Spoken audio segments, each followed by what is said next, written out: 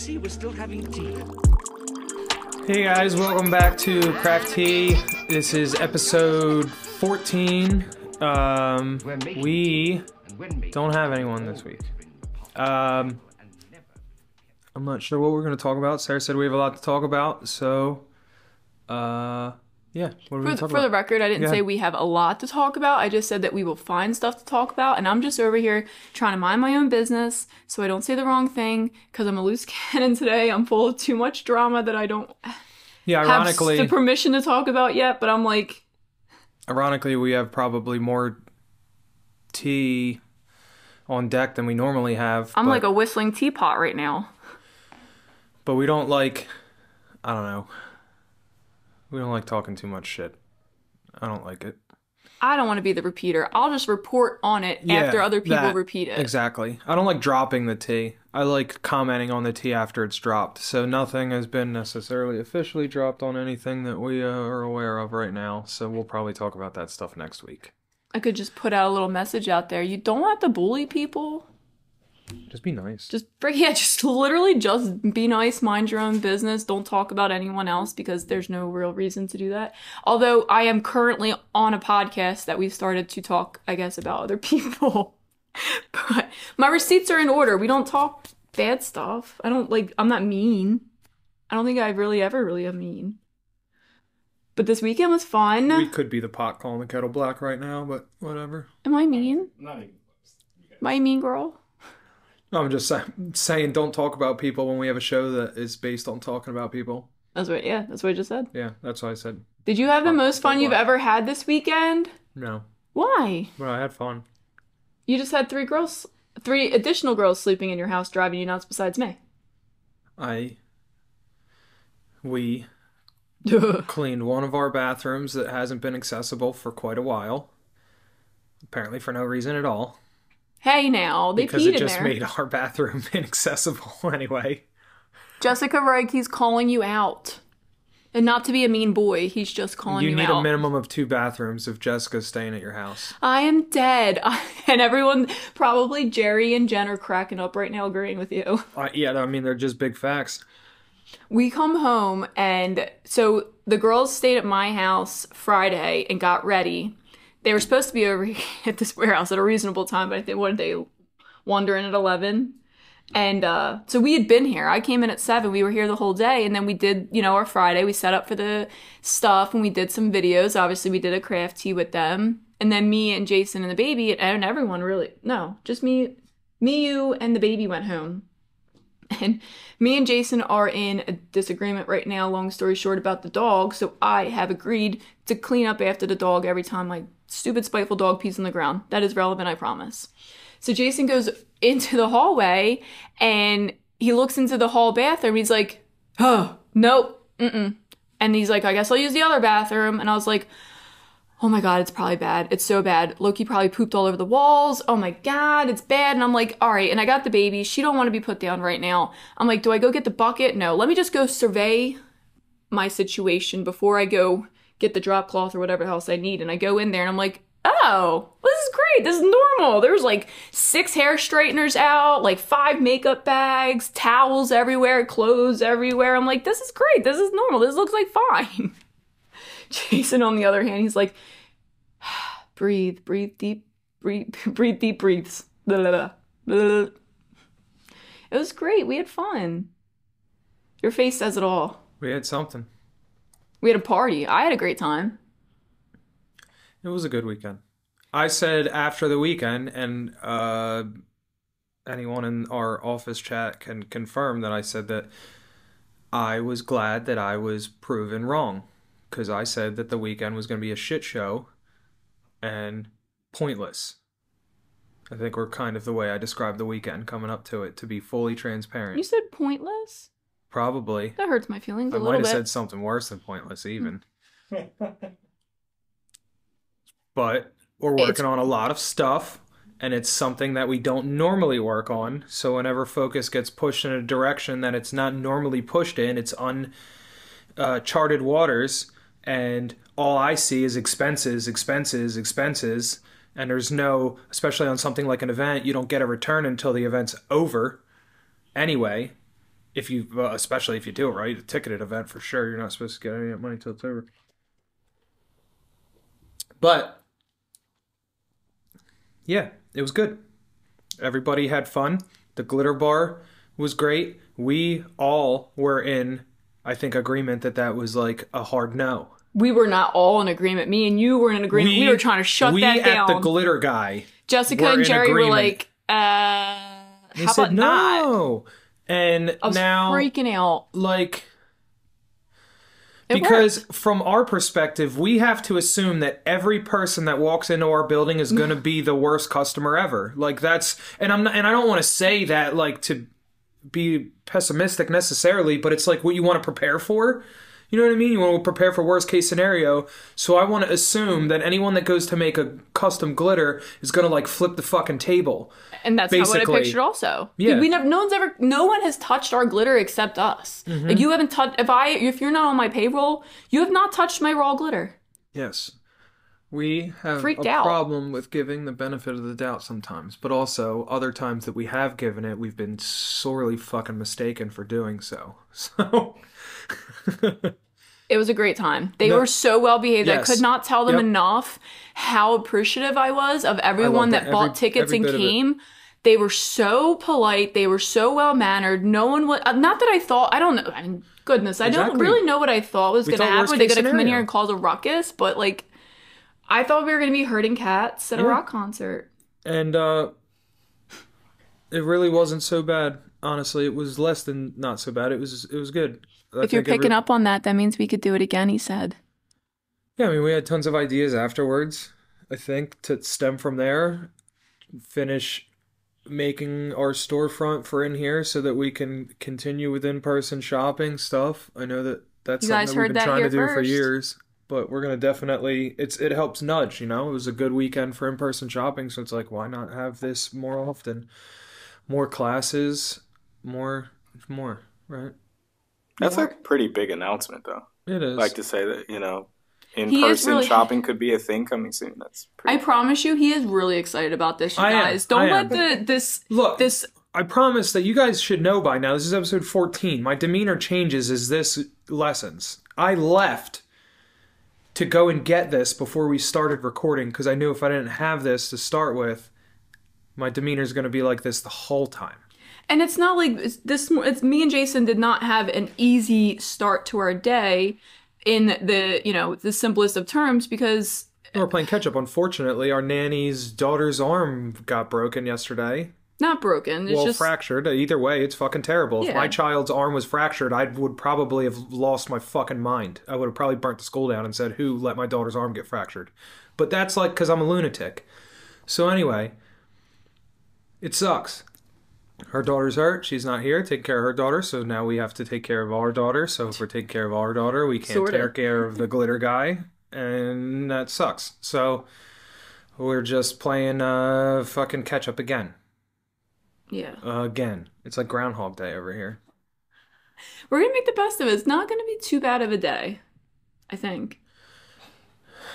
It's still early, Sarah. Yeah, we can make it. We can make the worst of it. There's time. I hope everyone's at home right now taking notes of what I have to deal with at all times. Not only do I have to keep my own self positive and uplifted, but I got to lift this guy up. And I'm telling you right now, his negativity is heavy. Very heavy. Fucking heavy. Would you guys say... Sarah, would you say you're more glass half full? Jason's more glass half empty? Oh yeah, his glass is spilled over and crushed. He's kicked his glass off the table. He's done, and it's not every day. This Jason Lively of mine, he likes to keep it, he likes to keep it fresh. You don't know what Jason you're going to get when he wakes up. I'm definitely bipolar. I like that you said it though. Mm-hmm. I mean, my mom was bipolar, so it would make sense. Yeah.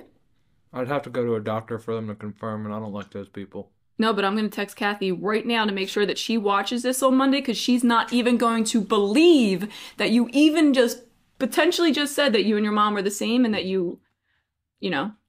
I feel like we should just have Sean. Let's just go get Sean. Sean has a very interesting weekend this weekend. I feel like that's the best thing to talk about. I'll go get him. You want him? Honestly, why not? Anything that's going to make this man smile a little bit and get out of this front, because I can't do it for us both. This show's unpredictable, folks. You never know what you're going to get. I'm going to go find Sean. Frump. We got you a seat. Yeah, you're gonna join us. All right, I'll join. Welcome, Sean. Upstanding. Yes.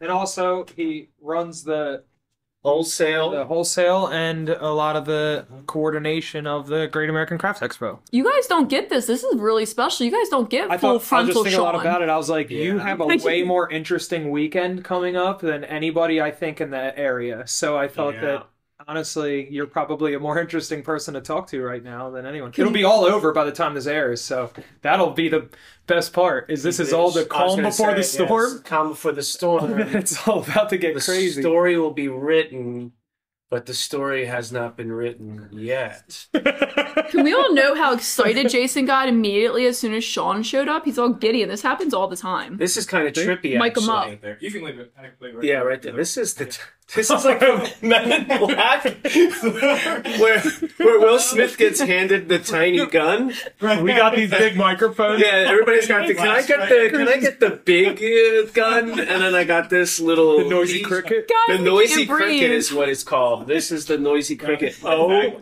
Yeah. I love it.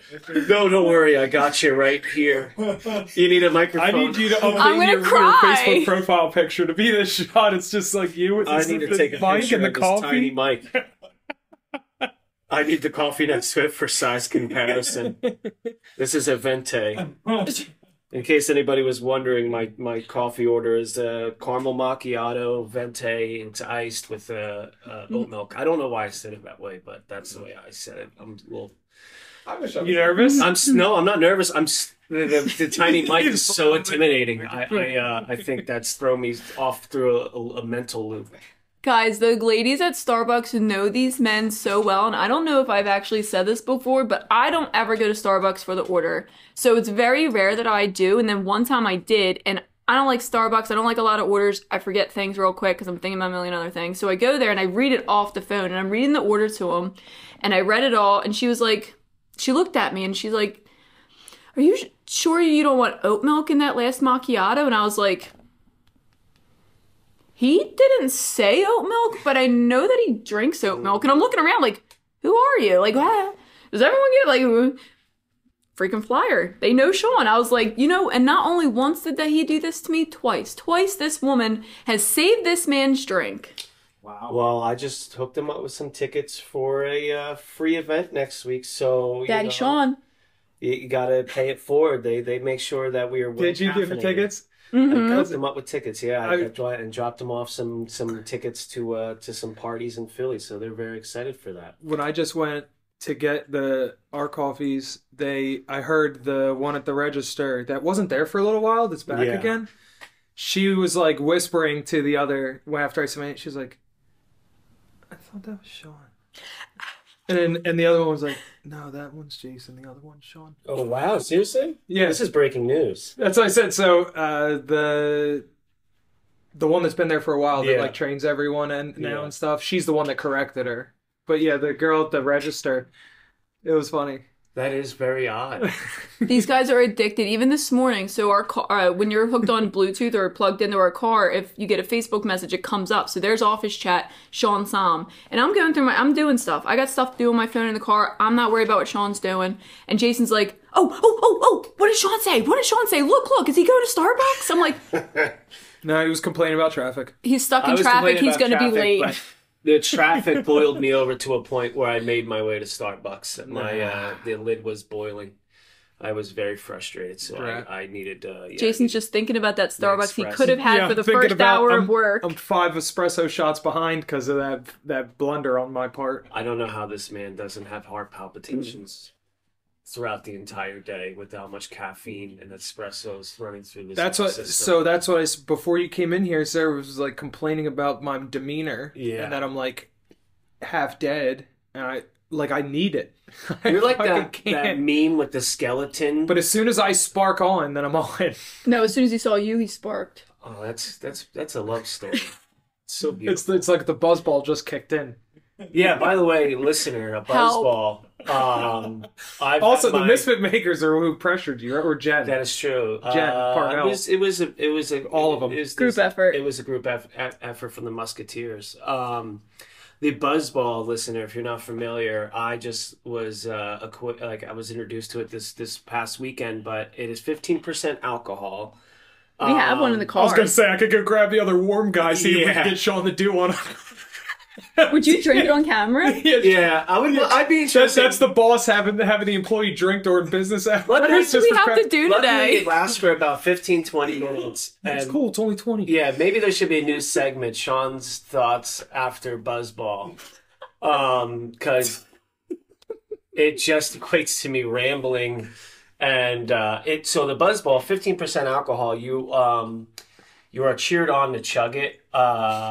So I've done. I will fold the peer pressure. So chug that I did, and within like 5 minutes, I slowly my mental state started to alter, and quickly realized that I'm buzzed. You were skeptical at first, right? You were like, I don't know about this 20-minute thing. Yeah, no, I was very skeptical. I can't talk. And you didn't even have a buzzball. Maybe you need a buzzball. Yeah, maybe I'm buzzballed right now. From espresso ball. Is that a thing? It might be now. Yeah, but pending. Listener, if you're chug the espresso. If you love a good buzz, I recommend the Buzzball. Yeah, if you're 21 and older, if we get sponsors, 21 and over, please drink responsibly. Yeah, please drink responsibly. Help us all. Yeah. How do you get? Can you get a Buzzball sponsorship for Sad and Boujee? Could I? I don't know. That's a great question. I've had sponsorships in the past. Deep Eddy Vodka, shout out. Also, what's Sad and Boujee? Tell them. I'll tell the audience. I'll let the audience know. So, as you're familiar, I'm here at the Glitter Guy. I run our wholesale program. So. If you're a store out there, you might be familiar with seeing me on an email. I also help run the Great American Craft Expo. Prior to the Glitter Guy, you also unload most of the trucks. Yeah, I'll do a little bit of everything. Whatever is needed of me. I'm like kind of like a takes out the boxes, like a squeeze man. Yeah, whatever is needed, I do whatever is possible. Pinch hitter. Yeah, exactly. You have been a great asset. Oh, I think that's really nice. You don't have to say that on camera. You know I say that to you off the camera. Don't you dare. Yeah, that's so nice. No, it's that's your Christmas gift. Embellish that one. That's the. I'm gonna put that on a CD. That's the intro card for the video. It's like such a great employee, Sean. That is so nice. So prior, nobody really knows my history. Before working at the Glitter Guy, pre-pandemic, I was in the music industry for roughly 7 years. As a talent buyer, so I used to run a small venue in Philadelphia called the Voltage Lounge. It's a 400 capacity venue. It would pop off. It would pop off. I would delegate with agents, make deals, bring touring bands into the club. You booked all kinds of acts. Book all kinds of acts. Is that some tea? That is probably an act right now. I almost punched the microphone because of that. But or not almost, like I did. It makes me want to put my phone on, but nobody calls me. I know, you feel like you're in a movie theater. Yeah. I know one guy that calls you. We'll get into that. What time is Sad and Boujee on Saturday? Saturday for the future. It's 10 p.m. to 2 a.m. on Saturday. I'll be there roughly around 8 o'clock. But I'll be in town all day, Atlantic City. I'll be there all weekend. Be there all day, folks. So, yeah, I was a talent buyer, 400 Cap Club, used to work with agents, bring in touring acts. I used to have to, my job was to send offer sheets to agents. I would get pitched a tour, so my job was to kind of evaluate that tour, trying to see what its value could be in our market.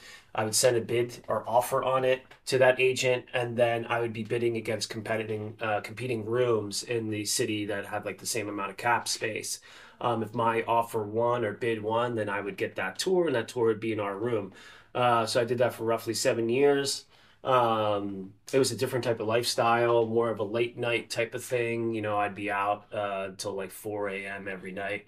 That has certainly changed today, my schedule. It's like literally night and day. It is literally night and day.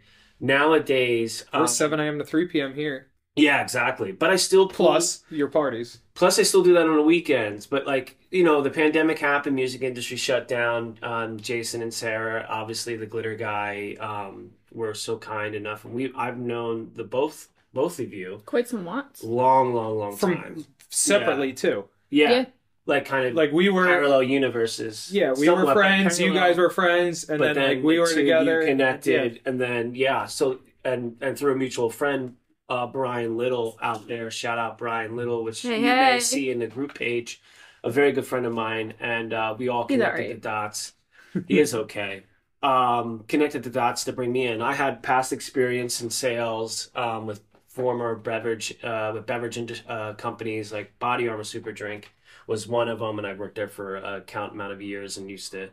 So I was somewhat in the sales industry, not only just with a talent buyer and I came in here in the pandemic, and we've been rocking and rolling ever since. Pandemic kind of eased out. I kind of eased back into doing what I do with Sad and Boujee. I kept that thing going, and now I do that on the weekends. So Monday through Friday, I'm up at 6 a.m., you know, in bed by 10, and then Friday through Saturday, I'm up until 4 a.m. and, you know, it's and I try to get myself back into schedule on Sunday where I just do not move from my couch or bed and recoup. So I'm ready for the Monday 6 a.m. schedule. So the parties aren't just here. It's not just like, oh, you're staying out late in Philly. Yeah, no. Like you got to go to Virginia, Maryland, Boston, the parties, Vegas. I know the parties are all across the country. It is such a schedule. It is so intense. I don't really ever find myself not working. So, but I love what I do. I don't see it as working. I don't want to be like that. Love what you do and you never work a day in your life type of person. But you are. But it kind of is that way for me. Fortunately, I'm lucky enough to have that. But yeah, it is like all over the country. Almost every weekend, I'm going here, I'm going there. We're traveling. We have special guests. It is quite like it's more than just me showing up and just pressing play on a DJ controller. I'm hosting the event. I am running production. I'm hosting I'm doing literally everything. It's like the time on the stage is the least amount of it. Exactly. It's that's like the downtime. That's the downtime. It's like you get to listen to music and be like when I'm actually DJing or whatever, that is the downtime. Unfortunately, it's kind of like I do all this work to build up to this event and I'm so excited about it. Like, oh yeah, we made this happen. We have this guest coming up. We're going to set up the room and make it look like this and try to build this universe because I love to build universe. I'm very creative. I'd like to think creatively. That's why it always works here. That's why, exactly what I have a good creative space for our ideas in the office. Here. When you work in a glitter company, it is fun. You're in arts and crafts. Like, oh, it is fun, isn't it? It is, and it's like a fun product. I love having you. It's a fun product, and so where else could you have worked and had your giant pumpkin with a backwards hat shipped, you said that. and then and even blown up to see if it works, and also your giant inflatable Sad and Boujee that you'll never have a use for. Cue the video that I'm gonna send Chris that we are going to tie in right here of us. Yeah, there it is. There it is. It's here. The video is here. So now that you guys have seen the big blow up, this thing is 20 foot tall. We got it inflated in the warehouse, and I kid you not, this thing it kisses the ceiling. Literally brushes up against the ceiling. It's the most massive thing I think I've ever seen, and I couldn't believe I ordered. I'm like, man, I think I went too big on this one. But tell them when it came. Tell them about your supplier issues. So I had some supplier issues. I got it from overseas. Unfortunately, got held up. I had it originally made for the Sad and Boujee 3-year anniversary event, which we were having at the Franklin Music Hall. That is a very large venue. It holds roughly 2,500 people, which means a very large stage. Does that include or not include the blow up? Yeah, exactly. Yeah. Is that 2,500 with the blow up? Yeah, 2,500 with the blow up. That's how big this room was. So I thought the blow up would be great. Unfortunately, got held up in customs. It didn't come in time. I got a little bit of a refund on it, which was really nice because it was protected. But then I'm like, what am I going to do with a gigantic 20-foot tall inflatable? Because it literally has almost no use. I can go sailing down the Delaware River with Please. it. What about outdoor music festival? So I did find one use for it this summer. I also with Sad and Boujee every summer. It's like my big thing. I host boat parties in Philadelphia, and this big old boat called the Mushaloo. You could Google it. It has a crazy history. It's really cool. The boat is It's like a German boat, right? it's a German Yeah, boat. it's like It used to be like a war boat or something, and now it's like this. And now we party on it. and then it has all this crazy history, and now there's people throwing up from drinking too much on it, and it's now like, people walk through a Fred Durst themed pumpkin. Yeah. Which we'll tie into that. Segue you mentioned. So every summer, every year, I have a contract once monthly where I do these events on the Mushaloo. I got to use my inflatable there once this year, although I don't believe the city of Philadelphia liked it very much. So I don't think I'll be able to use it this upcoming month for my party. Sadly, but Cancel. yeah. So at least I got one use out of it. Before it just, I don't know. I thought we were gonna like tie it off to the boat and put it in the river. It could be used as a lifeboat. God You might need a forbid that. permit. So it took up. This thing is so massive. It took up majority of like the sidewalk, parking space. It also lights up with color LED lights, which you can see literally from Space, like half a mile away. So it's the most distracting thing ever. How did it look outside? It looked great. I had people texting me, like to the listener, you're probably not from the Philadelphia area, but I had people texting me from 95 saying they could see it clear as day. I gotta find That's a video. amazing, though. Like that distance, yeah. If you want to Google Maps it, Mushaloo 95, take a gander. You got photos? I got videos of it somewhere. I'll bet. We could probably. We'll definitely have the video of it blown up in the warehouse, but if we have any photos of it set up out at the John, we put them on. Yeah. So I guess, if Jason kind of mentioned it, in October of last year, our last Mushaloo party on the boat, I linked up with a friend of mine, Fred Durst, from the band Limp Bizkit, and we organized this massive Halloween party. You got their flyer there. And this is the flyer here. I spent That's always there, and you guys know that was not planted. Yeah, I spent nearly almost $2,000 on this artwork. We had the artist from who does all the Stranger Things artwork and does Black Mirror. He has like a Netflix deal. His name is Billy Butcher. If you're on Instagram at Billy Butcher, you can check out all of his other work. I was absolutely a huge fan once I saw what he was doing for the Stranger Things. Last season, he did all the artwork for Stranger Things. I loved everything he did. But he, it brought my party to life. It's kind of what the vibe I was going for. But yeah, we had a massive Halloween party with Fred Durst and Limp Bizkit. We sold nearly 1,200 tickets, over $60,000 in ticket gross, $70,000, something crazy. And it got press all over the country. It's still getting press. It's still basically it's like yeah. We still have write-ups, people talking about it because it's not something Fred does. Fred doesn't do parties. He doesn't do events. He doesn't do cameos. If you've ever seen an interview from him in the past 10, 15 years, he's always has to play like a character. He can never play Fred Durst. Right. It's just for him, he keeps Fred Durst himself under lock and key. Under lock and key for himself and close friends.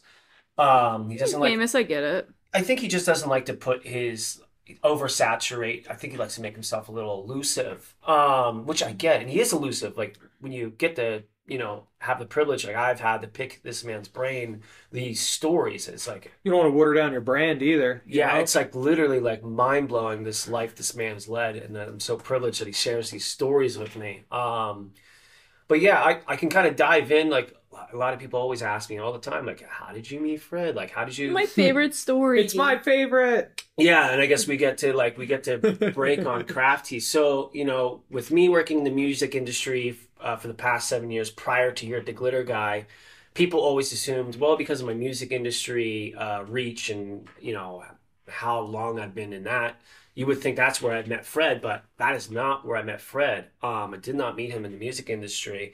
When you run a 400 cap room, guys or anybody of that caliber, you're likely not going to bump shoulders. You know what I mean? These are celebrities that are playing in arenas and stadiums and gigantic festivals.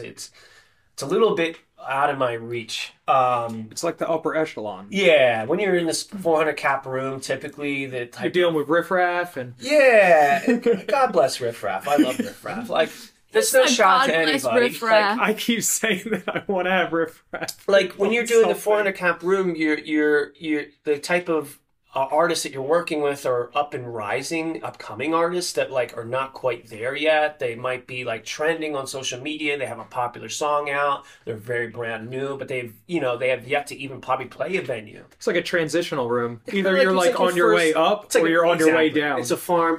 I look at everything as a farm system. Like you start here, then you work your way up the tiers. You start at a 400 cap room. The next thing you're at a 1,000 cap room. The next thing you're at a 2,500 cap room. It's a farm thing? A farm system is, like I mean, it's just like baseball teams. Yeah, it's like baseball teams. You work yourself up, single A, double A, triple A, the professional, the learning so many things.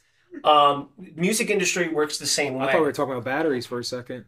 Yeah, it does seem like we're talking batteries. I will be so sad if I don't have these videos anymore.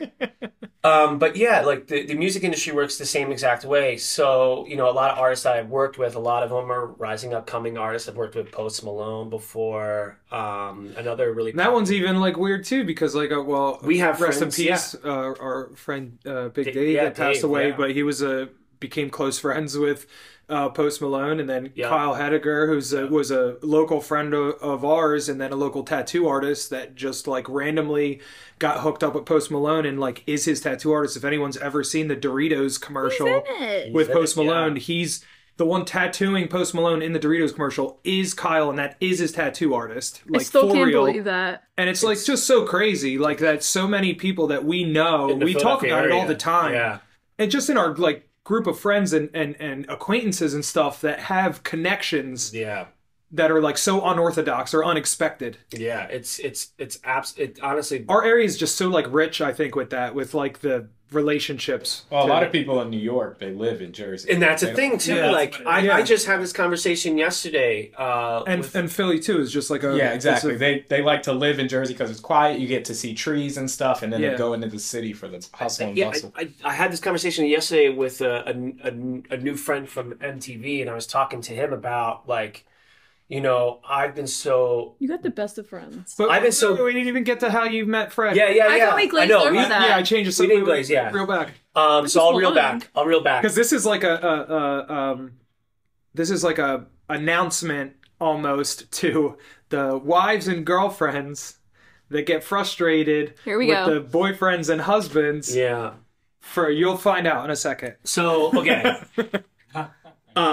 So music industry shuts down 2020, March 2020 for obvious reasons. Everybody, not even just the music industry, everything, right? Everything shuts down except for the craft industry. I'm sure it was like a little like obviously dicey, but for what craft industry not shut down, everything else shut down. So I don't know what to do with my time. I thought like, man, I don't, what am I doing every day? I'm just watching TV, just trying not to think about too hard about the future and get myself all bummed out. I decided to pick up video gaming again. I used to love playing video games, but like as you get older, you kind of forget, you don't really have the time to do it as often. And there's no better time than in 2020 to video game. So a buddy of mine, Bill, and shout out Bill. Bill Painters. Walker and the Painters. His company, the Painters. If you guys want a house painted, face we'll bill painted. you for the ad later on, Bill. Face painted. You want your dog painted? Nails painted. Reach out to Bill Walker at the Painters. Free estimates. His phone number is. Let's put his number on. Bill and it's right below. And Brian, who also used to work here, he still works here. They were playing with. They started playing Xbox and as well. Chris, you got some messages in the group team. Oh, do I? Great. and they were playing with Fred Durst of Limp Bizkit. You were playing Call of Duty, right? They were playing Call of Duty Warzone. And Bill had his gamer tag for whatever reason. I think ironically, Fred. I think what Bill had said was like Fred's gamer tag or something was like on his Instagram or something like that. And he saw it and he just like dropped in. Sure, yeah, like because you can just like drop into a game or whatever, game, and if it's public, like if they didn't have it private. Yeah. So there was like a shot in the dark of just like, I'm gonna drop in and see if he wants to play a game. Yeah, and then you have the headset on, you have the mic, you don't know if they're even going to talk. And he could have kicked him or whatever, but he could have kicked him. He could have. He's a cool guy. But he couldn't have been radio silent. Yeah. He couldn't have not talked or communicated. But they were telling me like, dude, you'll never guess who we're playing with, and Fred Durst and Limp Bizkit. I'm like, wow, that's really cool. Is he any good? And I remember the conversation, because we were in the last warehouse. Yeah, we were in the offices upstairs when Brian would come in, and you guys would talk about it in the office. And I still really don't play Call of Duty much when I play video games. So I was like, oh, that's like interesting and stuff. But like, damn, I'm a little jealous. Guess I won't be friends with Fred. Yeah. So they were like, we need a fourth, because you know how Warzone is. Mm-hmm. It's like you play duos, trios, or quads, and they needed a fourth. Freddie needed a fourth. That's actually a nice tagline. Freddie needed a fourth. Freddie's fourth. Freddie's fourth. Right there. That's your new handle? That is a good handle. Woohoo! So I was like, well, I haven't played video games so long. I guess. I mean, what else am I doing? So twist my arm, why don't you? So I downloaded it, I played, I jumped in, and at first I didn't really buy it, I didn't believe them, or I didn't know. And then we have the headsets on, we're all talking, communicating, and then I hear the voices come in, and I'm like, yeah, it's Fred Durst. I can't. It was, and I was like, oh, okay, cool. And like, this is rad. We're all just playing it. And by the way, like, I fell in love with the game at first, like, I was like, my God, this game is awesome. Warzone literally came out. Also, shout out to Call of Duty. Shout out to Call of Duty. We get a sponsorship from Activision. You guys got money. Fred was cool, but the game was better. Buzzball, Activision, we want all the sponsorships. We want all the sponsorship. Warzone couldn't have launched at a greater time. Talk about the greatest business maneuver of all time. That game launched March 2020. The perfect time. Oh, they must have pushed up the launch deadline because Call of Duty's drop in November. Yeah, they dropped this literally right before the pandemic. It's like November 11th. Somebody, listener out there, if you can probably you can't remember Google, most things, but you know that. But I'm almost for certain it came out like February, March, like right before the pandemic, and it couldn't come at like honestly for me mentally, and I'm sure for a lot of people out there who game couldn't come at a better time. And I fell in love with the game instantly, and then every day. What's the name again? Warzone, yeah, Call of Duty Warzone. I think that at the time they were like Fortnite was already out, and that's kind of like an open universe kind of shooter game. Yeah, it's a third-person shooter. Third-person shooter, right? So that's the Warzone kind of took that. March 10th, 2020. March 10th, 2020. Like, how crazy is that? Like. They absolutely pushed up that line. It probably either that or Activision was behind the pandemic. I would turn conspiracy. Probably what happened because you first started hearing the rumors around November, December of 2019. It probably got delayed because, like you said, they usually release in November. It probably got delayed, and then once they got their footing about how things were going to move forward with restrictions and lockdowns. By March was probably when they said okay. We were literally, I think we were literally 2022. And that's what's so crazy because we were literally locked down like 3 days later. Like, what are the odds? That's like honestly crazy. I mean, now I'm starting to think. I don't know. That's what I'm saying. Activision. So like, is Activision based in Wuhan, China, by any chance? It's not Modern Warfare, is it? Modern Warfare? Yeah, it's the same. It's all kind of the same thing. No, which one are you looking at? You might be looking at the newest one, the Call of Duty Modern Warfare. No, I looked for the 2019 release. I'm honestly just like, I don't know much. I haven't played so many videos. I don't really play video games, but because October was the 2019 release. So basically, what happened from there on became an everyday daily thing. We would literally wake up, we'd all text each other, hey, we hopping on today, we're going to play. I would play 8-10 hours a day. Every day after Next day. It just, day in, day out. We would play for hours. Like they're you're on all night. You and Brian would talk about it like the next day. Yeah, we'd be on all night. You didn't start working for us in 2020. I didn't start yet until June. I didn't start working until June. So from March so many months to June, I literally probably all day, every day, besides like a few emails here and there that like pertain to my old job. And Brian started with us in April. And yeah, Brian started in April. So we had like a month, 2 months. I had 2, 3 months, 4 months prior to literally play video games all day. We would literally sit there, text each other in the morning, first thing in the morning, good morning, dropping in. That's sweet that you guys said good morning. Yeah, we get our coffees, whatever, headsets on, and that would be our day. And God bless my sweet girlfriend. Shout out to Rachel. Hey. I honestly, like, I look back now, and I think I've had this conversation with her. I couldn't appreciate her patience enough of me just being like, I'm going to play video games all day. I'm talking to people. Like, we're in a small condo in the city. I'm sitting there, like, look over your right shoulder. You see somebody coming over? Like, just all day talking, like, streaming, yelling. She's sitting there trying to read a damn book in the same room. Because she's the most unorthodox. She's the most unorthodox person. She does not like social media. She just reads books and tries to learn spells. I love tries to learn spells. Can I just point out that I've never gotten any of this from you, and me and you have been together much longer than him and Rachel. Me and you have gone through a lot more video games. Never have you ever said you appreciated what I had this conversation recently. How many spells have you tried to learn while I played video games? I'm going to learn a spell real quick, if you don't stop. She's going to be Googling spells and you're in trouble, pal. But sir, please continue with how amazing your girlfriend is. So yeah, she was so sweet. And I at the time, you're not really thinking of the impact, right? You're not thinking of like your day to day. And I was doing that for 10, 12 hours. We all were. No, we all thought it was going to end in 2 weeks. Yeah, we didn't know. Around in the bed, baby. And here we are 3 months in, and you're just getting lost in the time. Like, honestly, like I'm sitting there playing so much. I'm talking to my friends. It was kind of like you see all this craziness in the outside world daily. Like, you're like, it is like nerve-wracking. I am, if you know me, like I'm hypochondriac. My gears Help can turn. me with this frickin' man. My gears can turn very quickly. You guys employ a hypochondriac during the pandemic and tell me. I love Google. I love to Google things. He loves to check his blood pressure.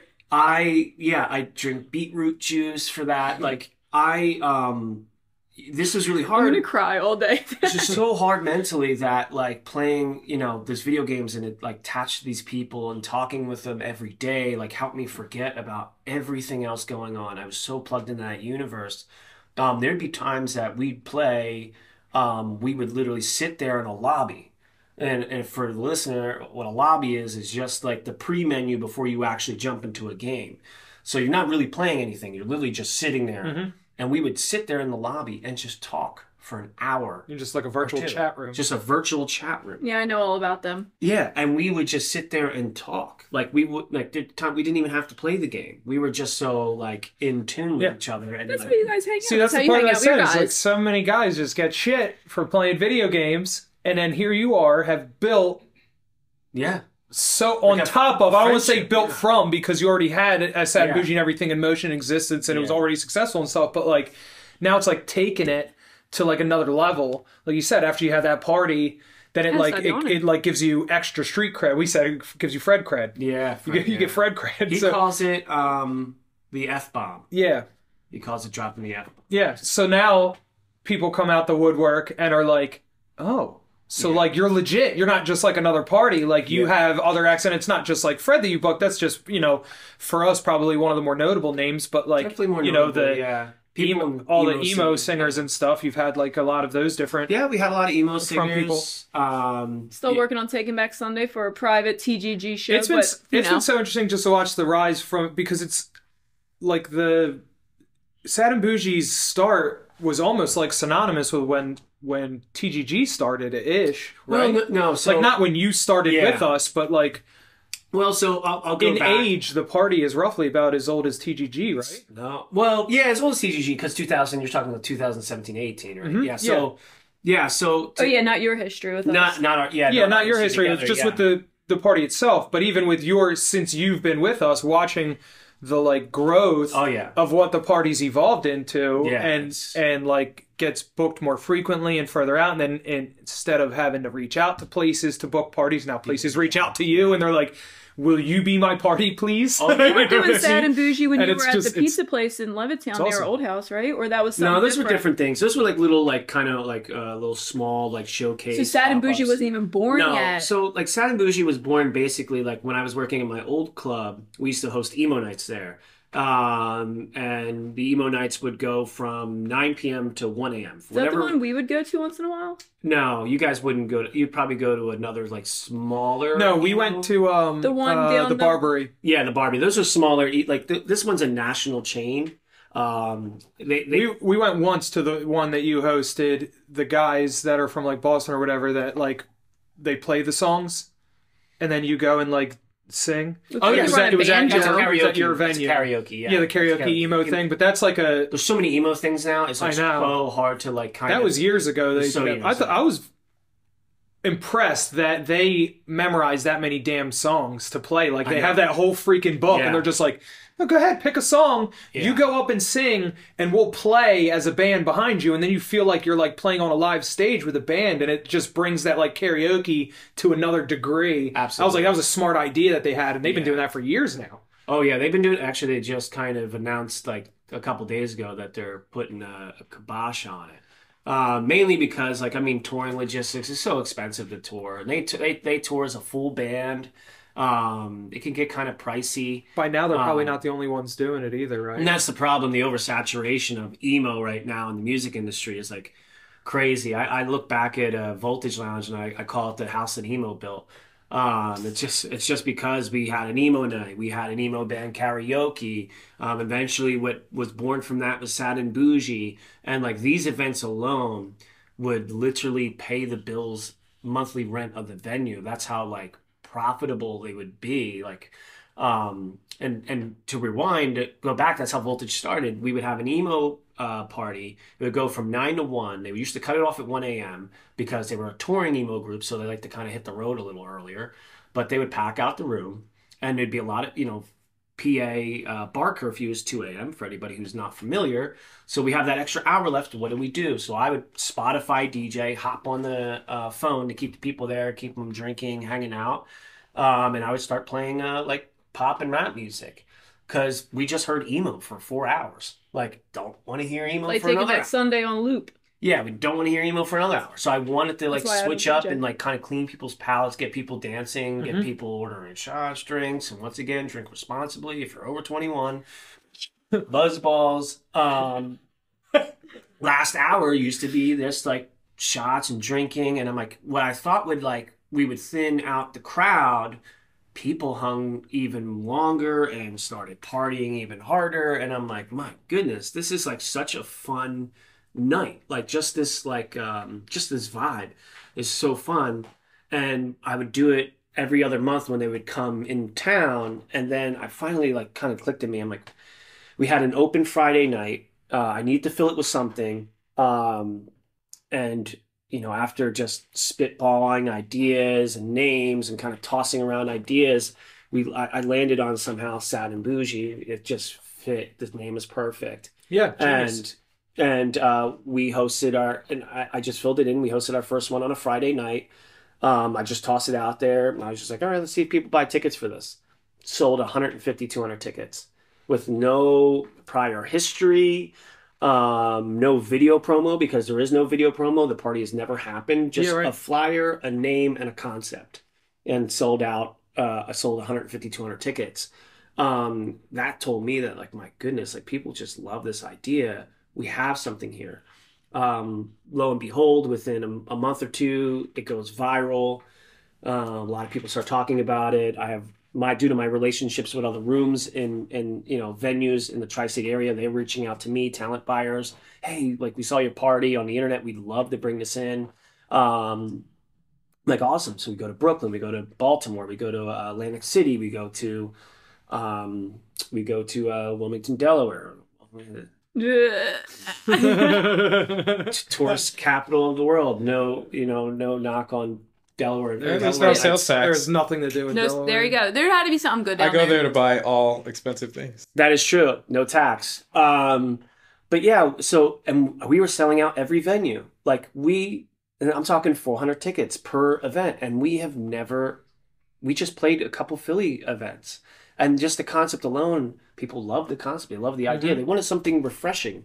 Emo nights are so saturated now. They were also kind of saturated then. Yep. So people just wanted something different. So I'm going viral. I'm selling out tickets. We're going, and then next thing you know, I get an agent. The agent is getting more dates for us. We're flying across the country. We're doing LA now. We're doing California. We're doing the Midwest. We're doing the South, and we're going full on. Next thing you know, we're on Warped Tour in Atlantic City, and we're doing the official pre-party of Warped Tour. And that to me was like, my goodness, we're like getting recognized by major festivals for this. Yeah. You did Firefly. Everyone loves it. So that is post-pandemic, and then like we're picking up all the steam. Pandemic happens. I'm in utter like, oh my goodness, this is like the worst thing. I lose my venue. Yeah, because all the drama was happening with the venue. Yeah, we lose our venue. Sad and Boujee is kind of like, am I going to be able to continue the momentum that we had going like from the pandemic and coming out of it? And at first I'm thinking like everybody thought this is just going to be a few weeks. This is just 2 weeks. Yeah, and it just kind of grew. And then like other emo parties and other parties in general were doing like virtual things and like where you like log in on your TV and you watch it. I just didn't want to do that. I didn't think, that would have any value. Personally, like a party, like a value to me, a big value and importance is like emo party. It's like the social experience, like seeing your friends there, hanging out with your friends, sharing a drink and talking. And it's like doing it virtual. I just didn't think we would fulfill that need. So I had no interest in doing it. I was like, I'd rather just hold off and wait. And then, obviously video games with Fred. I'm telling, we get to know each other. We're talking and he knows about my background in the music industry. He knows about Sad and Boujee and what I do. And just having his guidance and mentorship through that entire duration as well as like, has been so like crucial to like, all right, when I get out of this thing on the pandemic is kind of, we'll see how I can kind of pick up where I left off. And then here we like 2021. And now it's like picking up for sure. Like we heard all about what you did before the Glitter Guy. We heard that you work for the Glitter Guy now, but what the hell was it like for you? And granted, I would live through it, so I know to work for the Glitter Guy at first because you you did beverages, you did Sad and Boujee, but you did not know a shit about glitter. You didn't know nothing. I did not know a thing, and we barely taught you anything. I just want the record to show that you there's nothing to teach. No, you jumped right in, and you were in the shipping room all the time. You were touching stuff. You were looking at things. You were googling things. What'd you say? You wanted 2 weeks or something? I want 2 weeks to research. He said to lay the groundwork. For the wholesale program that I handed you, I laid somewhat of a groundwork. I came up with like a base synopsis of like what I felt our wholesale program should be structured with. Yeah. And I think I had like 2 accounts, and those accounts knew that they were basically beta accounts. Like you guys, wholesale is new. I've never done this. Yeah. My company's new. Right? Everything's new. We're going to do this together as long as you guys are okay with it. Like things may tweak, change. I need feedback. We want to make this successful. I don't want to just tell you these are the rules and that's it, because I could be totally fucking wrong. Absolutely. Who rented the pilot stores? I can't remember, was one of them Jen? No. It was this Crafty Addict, Kim Ross. Yes. Yes. That's that name I remember. Tri-State Vinyl. Yes. Okay, good. Yeah. It just makes me feel nostalgic. Yeah, I gave you those, and then I said, and then I sent an email out to each of them and said, "Hey guys, I just hired Sean. He's going to be taking over wholesale, and he's going to work with you guys to, build this out." And like that was it. And then here's a computer, and I'll be over there. And also here's the box that your desk comes in. What is that alarm for? What could that possibly be for? Do you want to know? Because I do know. Yeah. My Haste the Day tickets that I didn't get that day, but I did end up getting the Thursday tickets after the fact, and I still don't think that they announced who the other band is with it. So I wonder. At 9:55 every single Thursday, do you have an alarm that goes off now every single week? It's like I just did hit the alarm thing, and it's just repeating it for everything. That's what I mean. Do you have it go off at 9? It's off now, yeah. Just to remind you of the ticket you didn't get right away? Yeah. Just to remind me of the SAG. The SAG. Yeah, SAG. Good. Go ahead, Sean. Please. Oh, yeah. So, like, about 2 weeks prior, before I jumped on, I kind of wanted to do some research, see, you know, I've seen your posts in the past, like Instagram posts of like when you were very new to the glitter, you know, to this thing. Of course. Of like you shipping out orders, like these gigantic UPS things that are coming from like, it seems like your front door. And I'm like, my God, what is Sarah up to? This is,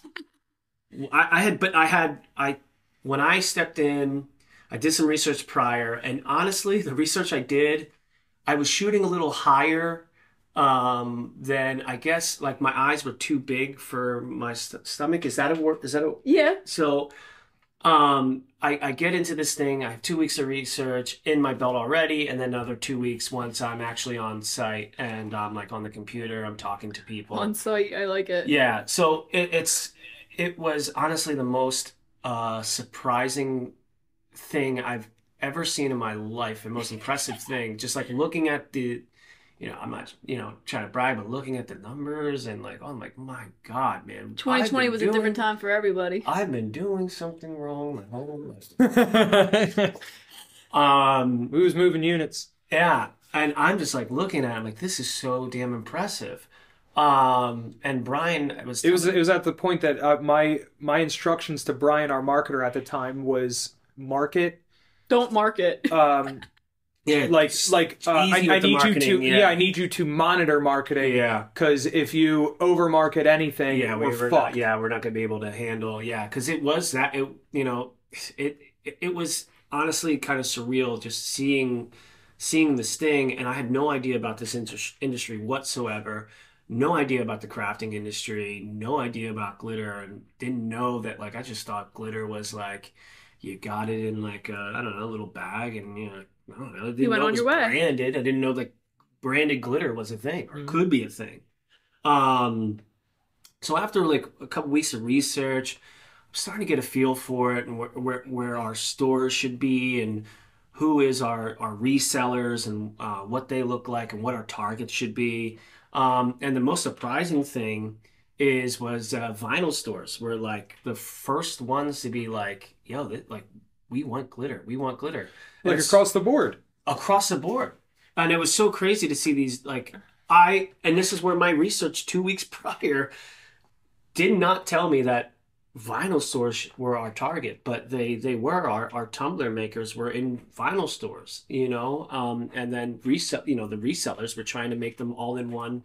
All in one stop and shops where it's like, you know, you come here for your vinyl. Mm-hmm. You can also get your tumblers here, but we want to get glitter and we want the glitter guy glitter. So at first it was trying to recognize that it was the vinyl stores were our target. And once that was recognized, it exploded. And before we knew it, we were in 100 stores, international. It was a great year. You were impressive. Yeah, I mean, it's just every month we had like 10, 15 to 20 new accounts. And then now, you know, here we are today. We're in chains. We're international. You know, I know things have been a little tough in the industry for some. It's been tough for everybody. It's been tough for everybody for sure. I mean, everybody's feeling it in a little different ways, but it's just we are still kicking. We're still doing well. We have still here. I can't really, you know, discuss what's on the horizon here. Yeah. But we have something rather juicy brewing. Yeah, we got big stuff. Which I do want to talk to you about that later today. I have an idea. Okay. Don't let me forget. I love ideas. But yeah, I mean, it was just it's just such a fascinating, honestly, industry. And even the Craft Expo, like where we were able to take something that is in your wheelhouse more so, and then like take what we do and like make it happen because it's like your forte. You know what I mean? And I think it was also like added a little bit of a extra spark for you too, because it's like everyone always gets more interested. You know what I mean?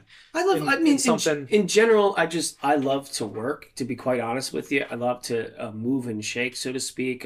Every day. You shake well, idle hands, Sean. Right? Yeah, it's like every day. It's like the emailing, the phone calls. Like, you know, I'm constantly, and I'm also constantly thinking. The gears are always turning. I'm always trying to think of like, what's the next thing? What's the next move? What can we do to continue to build this thing? Where are we at 6 months from now, a year from now? I'm always thinking of those things. It's a game of chess. It's like little mini missions when we ask you to try and get in contact with random type of, like, so I always to put Sean when I want something. To put into perspective, like we've wanted to, if anyone's ever seen, it was on our TikTok probably like 2 years ago now or whatever. But like, so like Big Ed was huge, right? Like going on with the what's the show? 90 Day Fiancé. 90 Day, yeah. I am obsessed. And then, so like he was on Cameo, and everyone knows what Cameo is and stuff. And then we're doing a Cameo thing, and we were like, we should do like a Cameo ad. And we were like, but I don't want to have that stupid Cameo like sticker in the corner. Yeah. What if we like contact him directly? And you were like, I mean, I know that I can get in contact with him. Like, yeah. You sure? You're like, and then it turns out after that like. Then he's just like texting you. He's sending you pictures. He's at like the fucking hat store. Yeah, he's like taking pictures of himself in like a duck mask. Like, yo, what do you think if I like grab this hat for? And it's like one of the best things. Somehow you're like the most personable person. Well, it's like not even just being personal. I'm thorough at research, and it's like one of the things that I'm like, that's like my real like skill and asset. Like I know how to reach out. Like I know how to get in touch with people. Like I know how to find their contact. I do my due diligence. You tell me, hey, I want to get in touch with such so and so.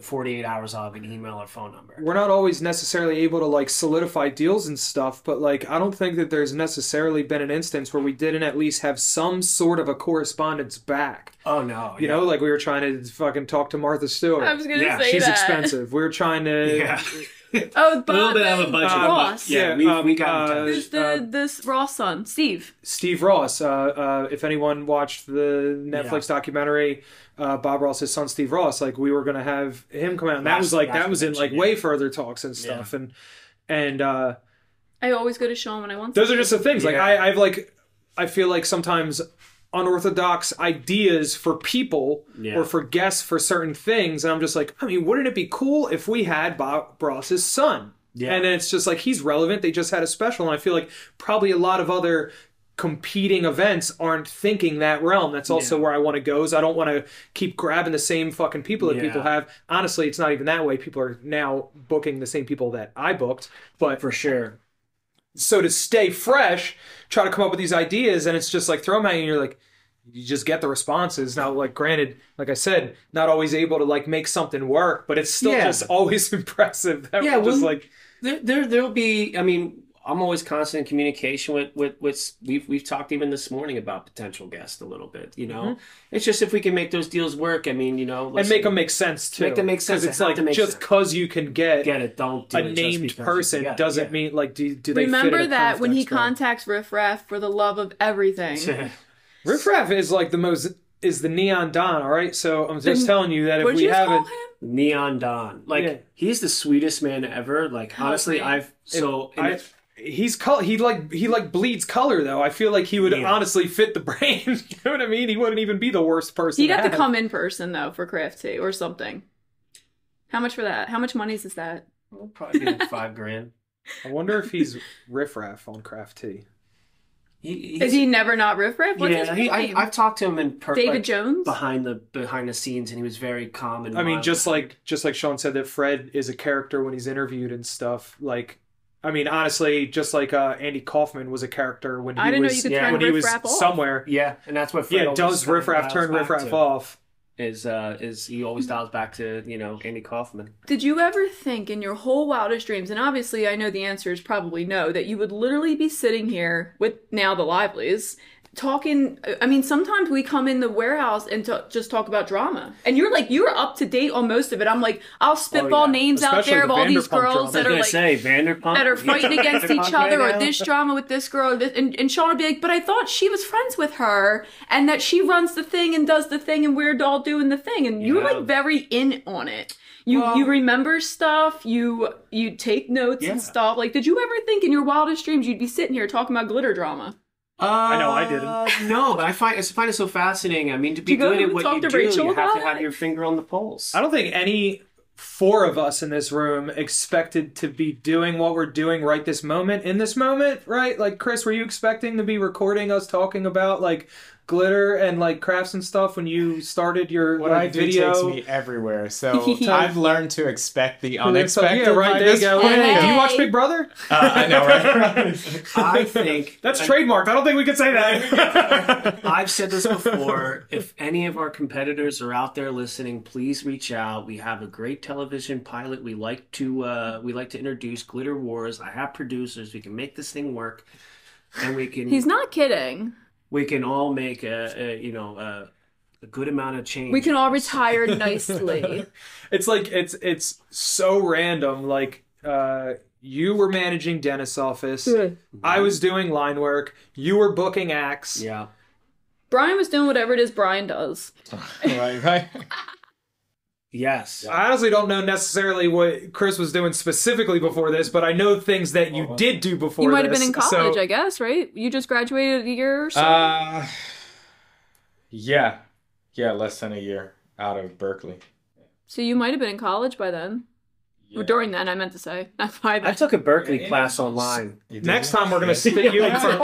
I did. I took a random Berkeley. Over the pandemic, that was another thing I did. Really? I took random online courses. When literally they were like, yeah, we're shutting down like in the middle of class. They were like, everybody go home. I took like, Penn U classes. It was crazy. I took like Penn U classes and Berkeley classes online over the pandemic. Yeah. And probably the only one. I mean, it's not even craft related, but next time we need to just have Chris in front of the camera and he can just tell us about the whatever's not red taped of experiences with Nickelodeon and being a child actor and all that stuff, because a lot of red tape, you have a whole different perspective than other people would have on that stuff too, which is like that's the part that I'm trying to get is like the team that's here is like so fucking diverse, and like what we came from to what we do now is like 180s for everyone. Those past experiences story out from that. Can I throw that story out? Do you care? From the dinner I said when I called all the girls out for not knowing who you were. Oh yeah, okay.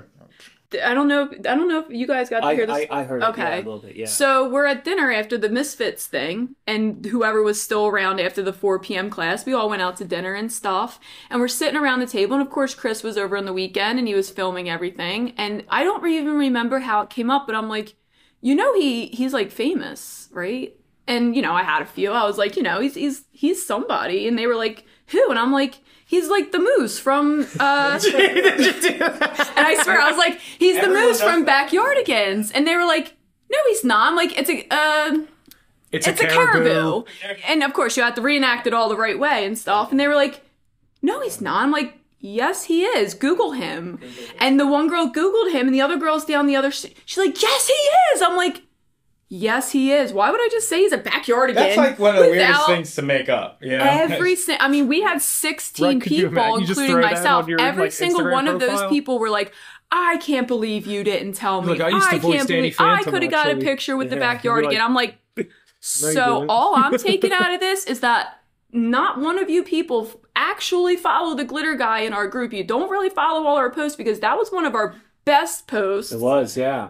On Traction, when I introduced Chris, our videographer, or is that we gotta get a better title? That was a more fancy title. But when we apologized to Chris after Brian put him on blast on the Brian group, blasted him. That's who it was. It was funny. Brian was like, "I hope you don't mind I did that." I was like, "No, it's fine." They were like, I can't believe you didn't tell us. I'm like, we told every single person, all 2,700 members of the Glitter Guy who you were, and it happened that these 16 ladies. Well, that was the thing. Is like to follow our posts. I mean, you might have been able to get a picture with a Backyardigan. It's like we also like try our hardest not to exploit like by That's any means, like as much as we can, because it's mind. like I didn't want to leverage that at all. Like that's like Chris's experience and what Chris did and everything. No offense, and even it's with, like never on my mind because you're just Chris. Right. but it's like it's the same thing with like Sean's parties and stuff. Like Sean can just probably get us into like just about any concert that comes through Philadelphia.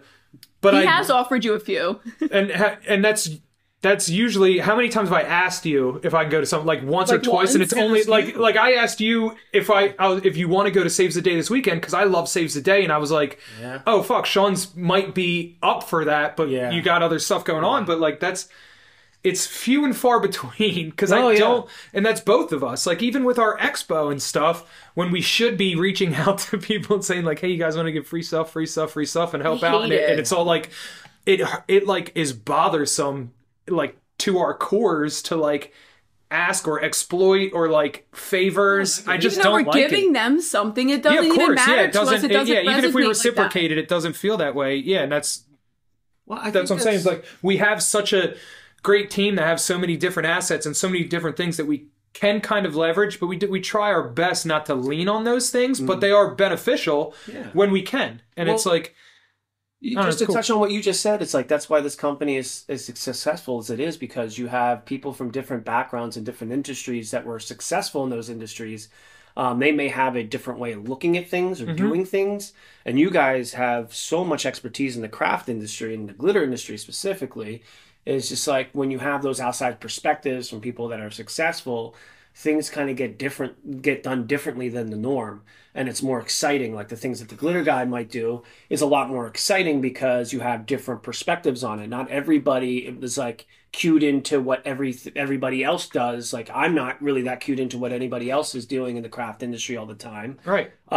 But I can come up with creative new ideas from maybe my past experiences and include them into what we do here at the Glitter Guy to make exciting new promos, new marketing, new concepts, new ideas, things that we haven't seen yet in the craft industry. So that's things that like me and Chris, and that can bring those. And Brian did, obviously. Brian is just like, he's very good at Google Analytics. Like he understands like numbers. He's a really good brander. He's very good. We have him to thank for 97% of our branding. Brian is definitely responsible for sure for the overall. He's a little jam. The overall vibe of what TGG is. I think that's the right word. Would be vibe. Yeah.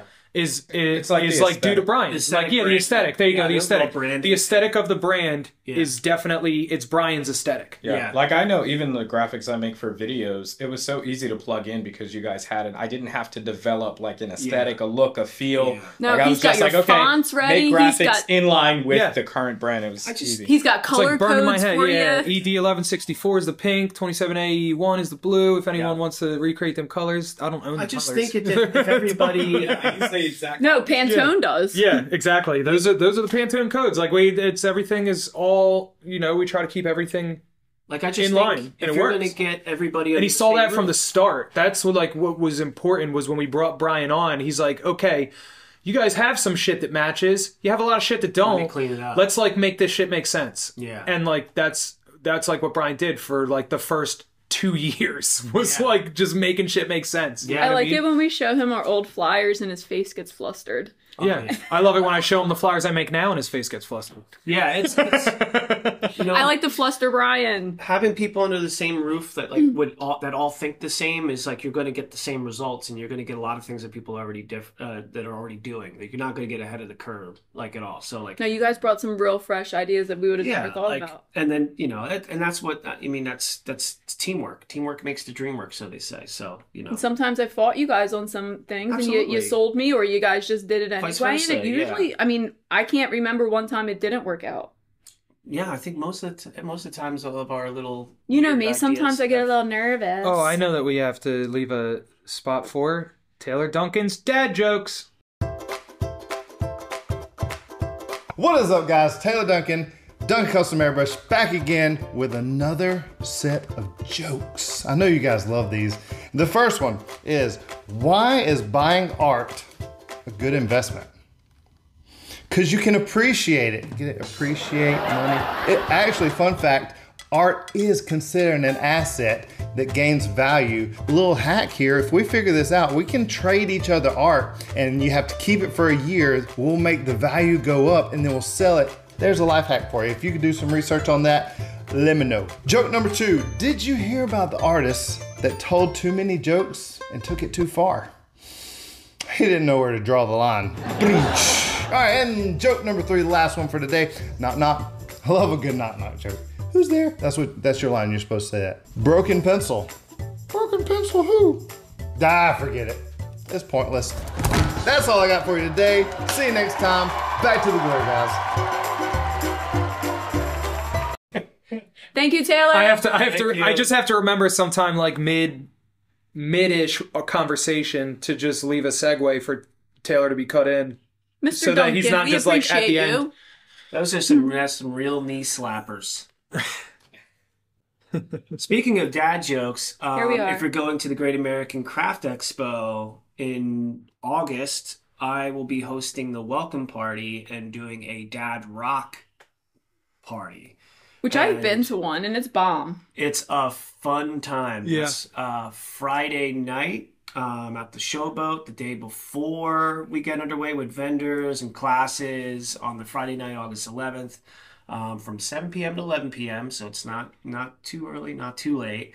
We're going to have a welcome party where it's a mixer where you can meet, hopefully meet and greet. Are you going to wear the dad rock outfit? I am going to absolutely embarrass myself and wear the dad rock outfit. Well, hopefully, It's gonna be we'll push enough stuff out ahead of time, because if we can get everyone to dress up in the dad rock shit, That's what I'd because like that's the to, vibe for yeah. the party. I'm bringing a fanny pack. I'm Fanny doing the whole packs. line. Yeah. We want to Dad encourage- shoes And on that deck. was like when I went to Sean's first dad rock party, I did biker dad because that's like what my dad was. So I think everybody's version of dad also is just, it's either what you either do what your dad was, or you do the generic like the lawnmower, like jean shorts. Everyone does like that one with the fanny pack. You're like going to have to send me a picture for reference of yourself. I'm going to send out all the teachers. But the crowd looked so dope on the your first one. Oh my and goodness. I feel like that we can definitely bring it up to the nth degree. I mean, like, It was so wild. customers you are made the creative grill people, into your so- DJ stand. The disco I was ball so grill. impressed. Disco ball. We can.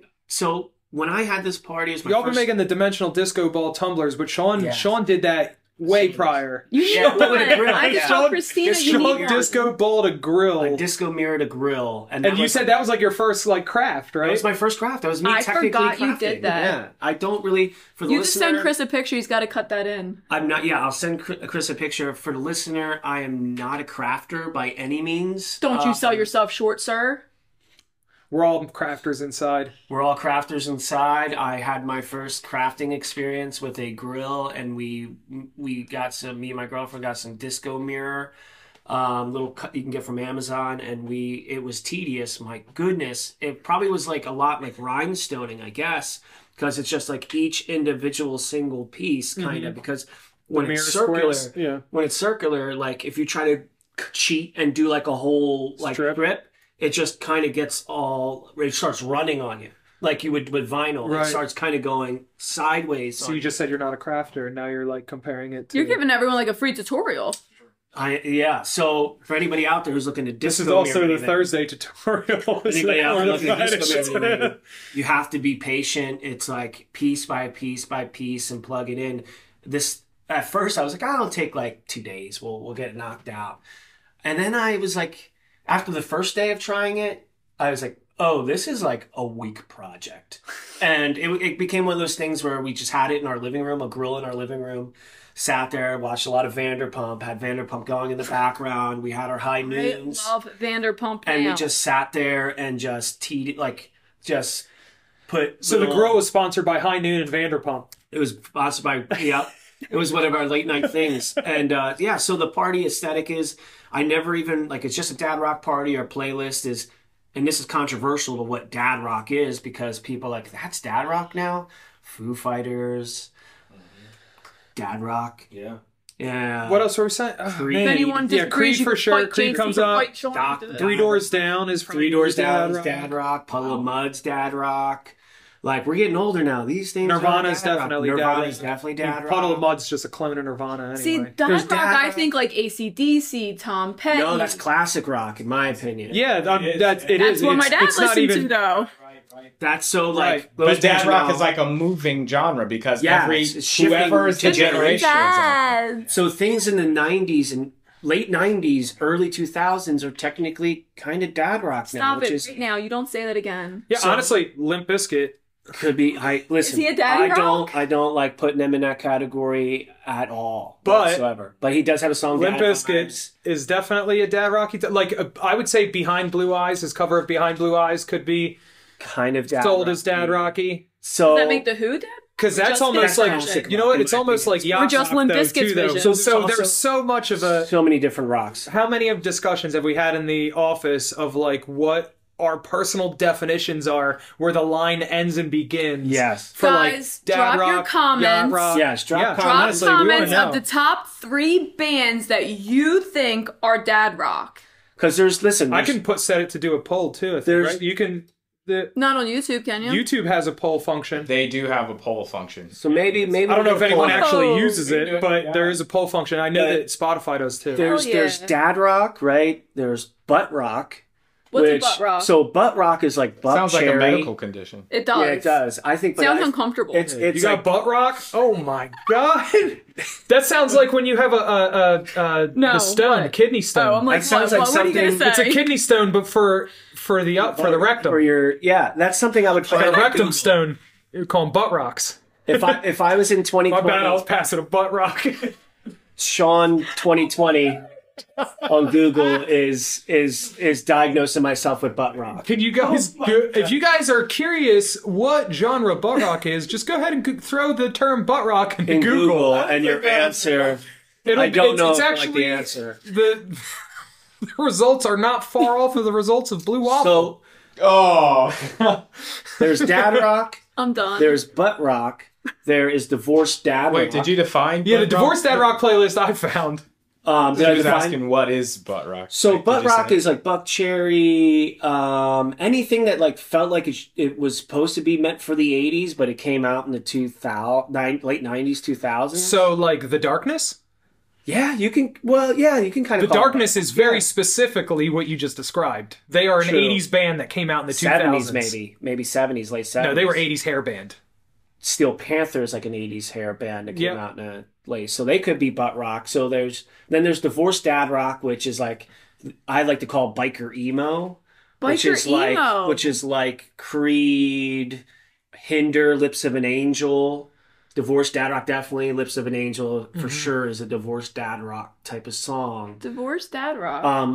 We can go and dive into this. There's yacht rock, which I think is like Steely Dan, or like Jimmy Buffett, like Margaritaville yacht rock. Hall and Oates could be like yacht rock. Yeah. All right, so there's different avenues, and then we can go into classic rock. So that's basically a dad rock. The Divorced Dad Rock playlist has Chevelle, Audio Slave, Shinedown, Nickelback, POD, Stained. Nickelback, definitely. Yeah, I don't know about the other ones. I think they're more like just dad rock.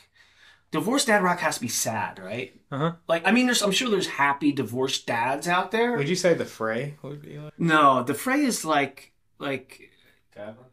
No, that's like sitcom. Sitcom rock. Sitcom rock. Yeah, that's like. See, this is what happens in the office: is when we can't find a category for someone specifically, they get their own category. You would hear like How to Save a Life at the end of an ER episode. Facts. You know what I mean? Like that's like sitcom rock, right? I really enjoy your rock knowledge. Thank you. Like this is the universe I'm going to provide everybody at Dad Rock, and we're going to dive into these universes. I'm happy to argue with whomever wants to go over what they think is this and that, but I'll have a grill. I hope people yell random shit. Yo, play some yacht rock. Yeah. Yo, play some Divorced Dad rock. You'd be like...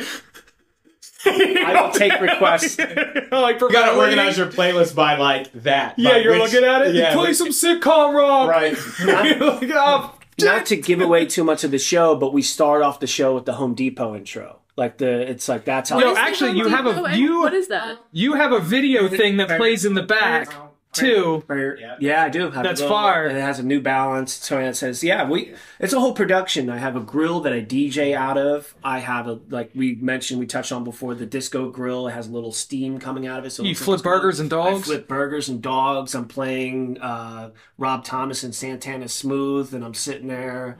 We're gonna put the lawnmower on stage too this year. You have a lot more real estate for stage at the Craft Expo. We can make because it it's the real like that. So yeah, maybe we talk about something that's relevant. So yeah, and the Craft Expo, the House of Blue stage. This is it is talking about.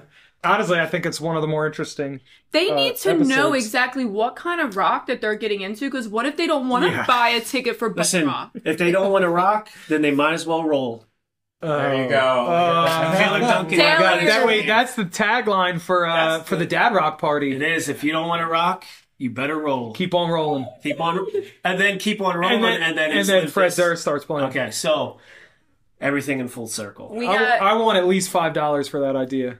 I just want the record to show the Livelies. I'm starting to charge for these fucking ideas. Have a babysitter Saturday night. What? The Livelies do have a babysitter for We do Saturday for sure? night, yeah. Did she confirm? Yeah, also she just said that... I told her specifically, I said that I want to be there to watch Sean get famous. Yes. That's what I said. She said said that you... 37-year-old man is getting famous. It doesn't... She said, what about you bring Steve Fred to the Glitter Guy picnic this year? How old Steve Aoki? We can Google that. 40s. Yeah. Steve Aoki's over 37. Like probably famous for like 10 Look years. at Steve Aoki was born into fame with his fucking Tiger dad. King was well over 37. True. 45. I don't plan on breeding Steve's tigers. 45. And all he has to do is toss some cakes. True. He tosses a lot of cakes, though. I was tossing burgers. And I was the recipient of a cake. Yeah, I was tossing burgers. We'll put that picture in there, too, because I got it. Yeah, we have a picture of me getting caked at a fest. We used to go to EDM Fest. We used to be fun. I don't think... Now we have to get babysitters. I don't think EDM now I need a Fest babysitter. Get itineraries together. Yeah.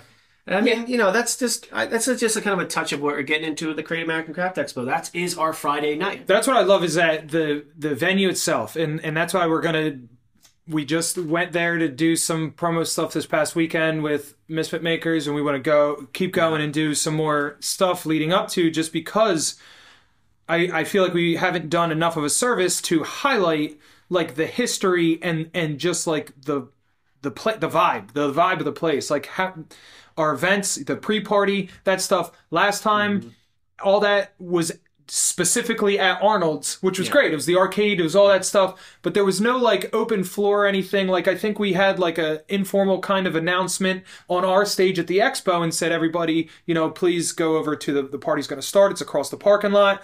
But like it's so very different. Like the stage itself is House of Blues. Like famous acts have been playing there for fucking decades, which is awesome. Yeah. Just to be able to be on a stage that has history like that. That's what I was saying before, is like the classrooms, the Manor Room that we're going to have some of our classrooms in, and then the other one, the Heart and Soul, which is an old poker room, which that vibe is awesome too. Like you're going to open those doors, and straight ahead where you go to check in is where you normally cash your chips in, and this is like a high roller poker room. This is like there's only like room for tables to be set up on this side and tables to be set up on that side. So this would have been and is a very intimate setting for like if you were playing poker and stuff. So it was definitely for like low count tables, high dollars in there, which also a ton of history I'm sure happened in there, which is also so cool.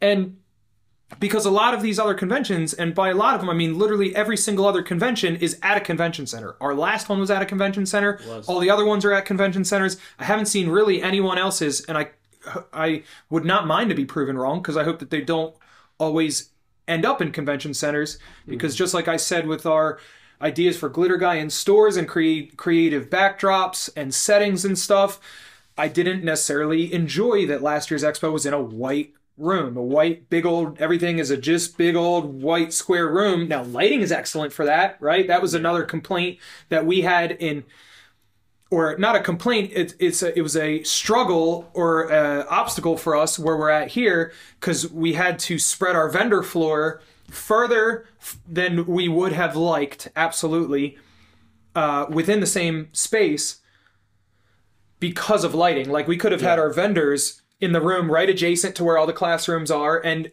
over spillage in the hallway and stuff, but the lighting just sucks. So we had to just make that decision. And I think that that's important, that we were thinking also about our vendors and about our customers and attendees, that matters. Like, if you're a vendor and you spent all this money and you invested all this time, and we've been on the side of being vendors to go out there and push your product, and it's a craft expo, so your products probably have some sort of a sparkle or color or something that should be eye-catching. And if I'm trying to like sell it in a dingy room, which that place was meant to be dingy. That's a casino. If you guys have been in casinos, they don't have windows. It's on purpose.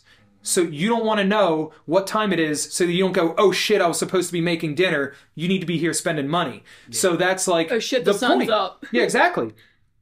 And that's like the whole point of it. Granted, it's a defunct casino, but it was still a casino, so it is still a darker setting. And that was just a decision we had to make. And now, granted, this is perfect tea, because it does matter. We went and did that walkthrough, and we went to show Jess and Jerry a lot of the rooms. One of the rooms for sure that we were going to walk was our vendor floor, which is in the carousel room, which I should say was in the carousel room, because there isn't a carousel room anymore. Well, the room's there, the doors are gone. The room is technically, like, I guess you can say it's technically there, but it's not, because you can't get to it anymore. So gone. Where we were supposed to register for our event, we walked up, and it's like got some caution tape in front of it. And then beyond that, where you would register is where you would walk into our vendor floor. That was the original layout. Drywall. No one told us either. We still have not been told about this. No, nothing. And these are just the kind of things that happen. So drywall, right? And then we go to the other side. You could still, the room actually, you could go all the way through it. And on the back side of it, there was a small exit that actually went to the bathrooms. We're like, this is super convenient. I had to go to the bathroom from driving down there, drinking all my damn coffee. So much coffee. I go to the bathroom, and I just look there, and Sean's walking with me, and that's also boarded up. We both look at each other. I was like, you can't get in this fucking room no more. Like, it's gone. We don't have any messages from anybody, whatever. I mean, it turns out that they're, quote unquote, making it into more rides. So, like, my answer to that is, what they're doing? Can you have them fucking rides at least done by August 11th, please? Because if you're going to inconvenience me, at least have more attractions for my guests. But anyway, to not hit the panic button, which is like something, this is the part that's like, whatever. They were already building a brand new vendor floor. Yeah. Brand new. We walked it before it was even constructed, where it was going to be when we first were booking the place. And then that's why we chose the vendor floor where we were at, because we were like, hey, let's take the room that absolutely exists. You don't know what your production schedule, shit can happen. I'm not taking a maybe room. I'm taking the definite room. And it was a good area. Yeah, and the location was better, because it's literally just, you go right up the escalator to classes and the parties and anything like that. The craft room, you come directly downstairs, and your vendor floor is literally directly under. Hotel check-in was right there. Now, you actually park in the parking garage. After you're done parking in the parking garage and everything, when you come out, no matter what, there's only one parking garage for Showboat. You walk down a long hallway to get to the registration, but as soon as you get off the elevator, actually on that ground floor, the vendor floor is there. The vendor floor is actually the ground level of the parking garage. Yep. So it's far and it isn't. Yeah. It's actually immediate. You'll be able to fucking register and check in and stuff right away almost. That part is almost a little bit better. It's very new. It's very clean. Everything is like all bright lighting. It's all white lighting. So that part is better. It is an upgrade and stuff. It's just an inconvenience in that it's a fucking curveball. Like, you and I have had the discussions about it, and I had to stew even like a day later on like how much it did affect us. Because at first we're like, whatever, we have another vendor floor, it's fine, we'll pivot. But the more I thought about it, I'm like, dude, I've driven down to this place 2-3 different times with you, spent entire days that I should have been doing shit here, drew maps, walked out the whole fucking vendor floor, had my walkie wheel, figured out exactly how many vendor spaces we have, all that shit. And that's all in the trash now. Like that, I can't use a bit of it. I can't use an inch, ounce, none of it. It is a different room. Like, we got quotes for everything. That's all wasted time, and I can't bill someone for that. That's just, it's just Bet gone. You I can. Yeah. Well, that's part of the reason why we got fortunate with this space, is because it was so volatile. It was like just changing. There was a lot of money being invested into the Showboat. they're literally transforming AC as we speak. Yeah. Like we're right in the middle of like an evolving facelift. Like just for the listener out there, I mean, the reason why we chose the spot, didn't want the, like Jason touched on, we didn't want the convention center.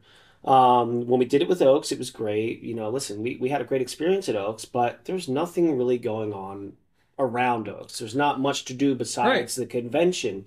So he wanted something that was an all-in-one sort of scenario, like a resort of sorts, like where you can be in your hotel and you can travel down to the bar area after hours or wherever you want to go. Just wanted to justify your travel more so. Yeah. Like you can justify going to a destination location more than you can justify going to Oaks, PA. Correct. Yeah, we have, and now this, you know, we've been fortunate. 100%. It's just perfect timing that they're launching a brand new water park that's supposed to be the largest indoor water park waterfront. Largest indoor waterfront water park. That is like, so to have that launch by the quite a category. I think it actually like rolls open in July, so it will be like fresh. You're not dealing with the dirty water. Nobody's You're not dealing with no children have peed in this thing. You haven't had any to no pee. Yeah, no floating poop scares in the river. Little to no. Does that happen to people for real? It used to happen in Sesame Place. Like it happened to me once. I think that just happened in movies. No, I mean you're talking about kids on an exponential level, and kids go to the bathroom in their diapers, and it falls out of the diaper while they're in a lazy river. Is anybody listening? It's never on purpose. A Band-Aid. I don't think that there's like 4-year-olds on purpose that are like, I'm about to poop in that river. But like, they just so happen to have pooped in line. It and actually it fell happened out to me in Atlantic City. Strangely enough, where we're going, me and Bill and a couple other buds were in a pool and some kid puked in it. I was at Oceans, which is like one of the resorts. It's like a casino. Like, what is our kid doing in like a casino pool? But like... He puked in it, and then everybody got like, get out of the pool, it's shut down.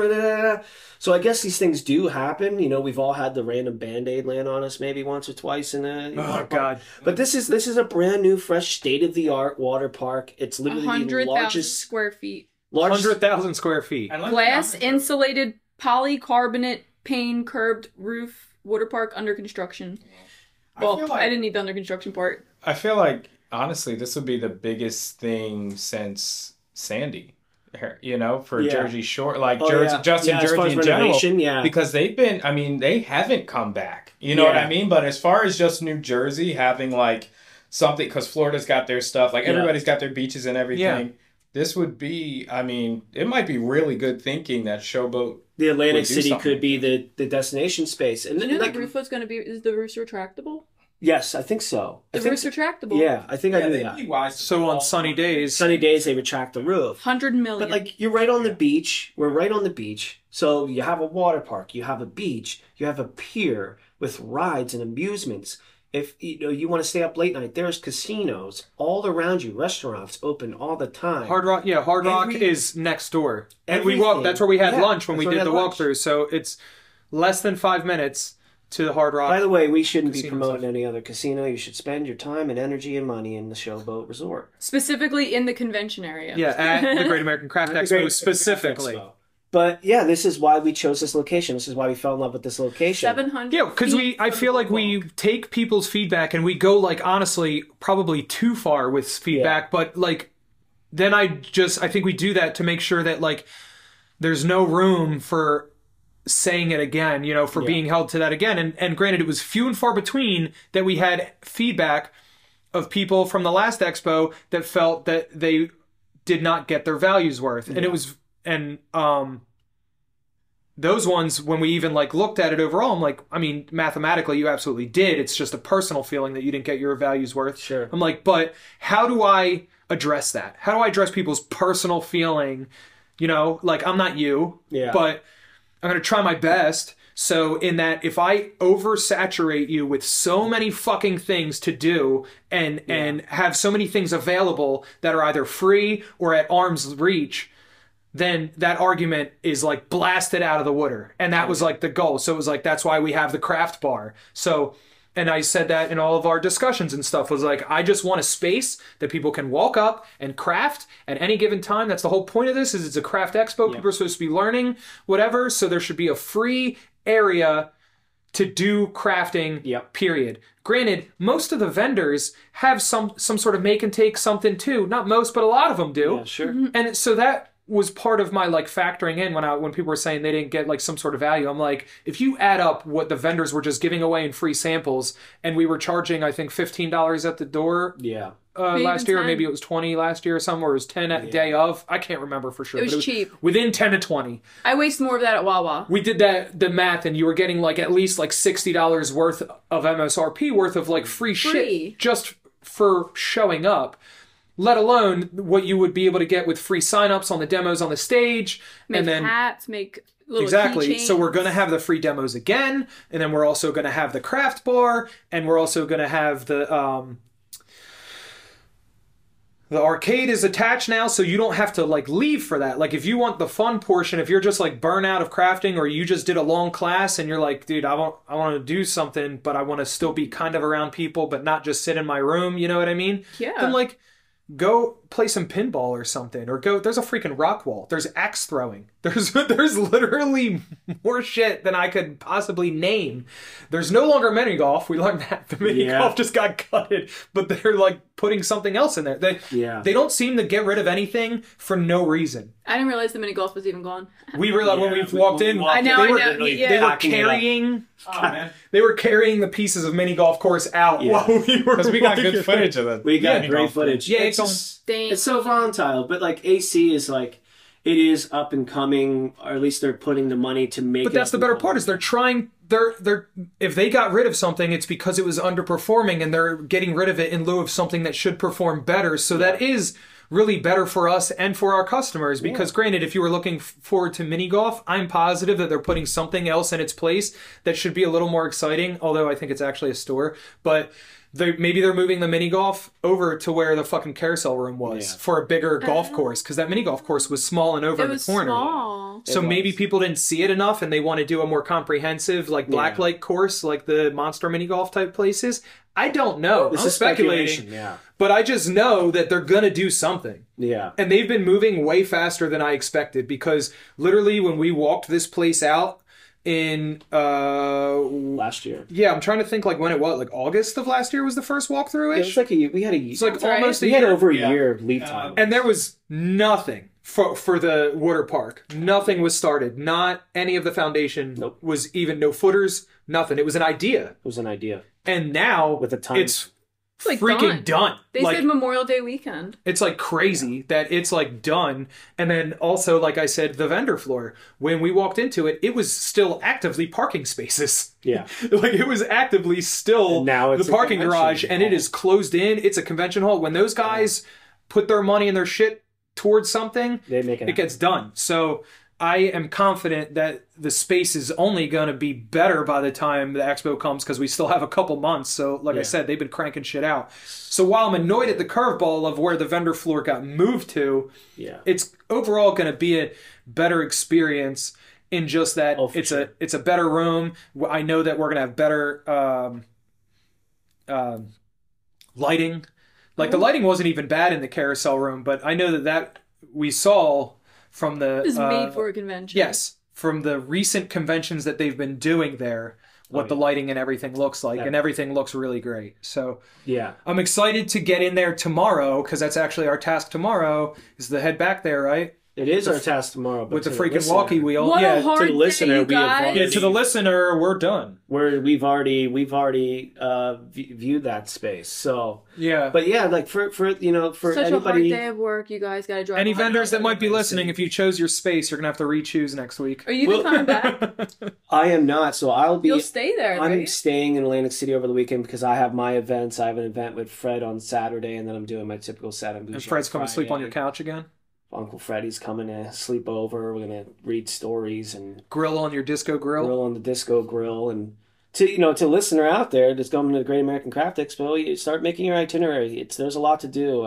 Make sure you spend your time wisely when you're in town. When do we get the app? Yeah, I think is live. You now. said May. The app is live now. Yeah, the app I think probably went live on the 1st. The app is live now. The reps have been emailing us and reaching out. They're probably just trying to push us through. I actually posted something in the community board yesterday or 2 days ago. So if somebody is, if you have your ticket, you're registered. The Hoover app. app. I told them download that the Hoover emails app. will go out, so let's look into that. We have a meeting link. later on today anyway. Yeah, let's link on Hoover. Let's chat and ask me anything. As that's a thing on Reddit, but we can do it on the Hoover community board. Yeah. I'll dive more into my stories and whatever you want to hear. I'll give you random. Are we winding this down and going back to work? Yeah, I think we're good. Right? Poor Patty's got the baby. Uh-huh. She's out there loading vinyl. She's out there printing orders. She said Alex helped her load in the vinyl. I'm sure she was the biggest help. Rambling. Yeah. About dinosaurs. Dinosaur. I want to also say for the record, I was doing emails prior to coming in this room, and I was not at all prepared to do this thing today. I just said Jason wanted to see you in here. So for the listener, I gave my all, and I think we've done a nice job. I really want to pat myself on the back with the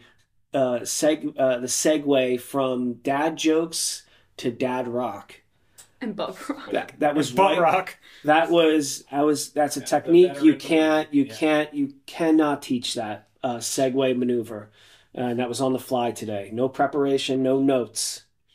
So just want to put that out. We there. really appreciate it, Sean. We're gonna have to have you back on. You might, find yourself in this seat more often. I love chatting. Everybody, Guys, it's not. If I could put cameras in the office, which one day, we talked to this producer, we might have to.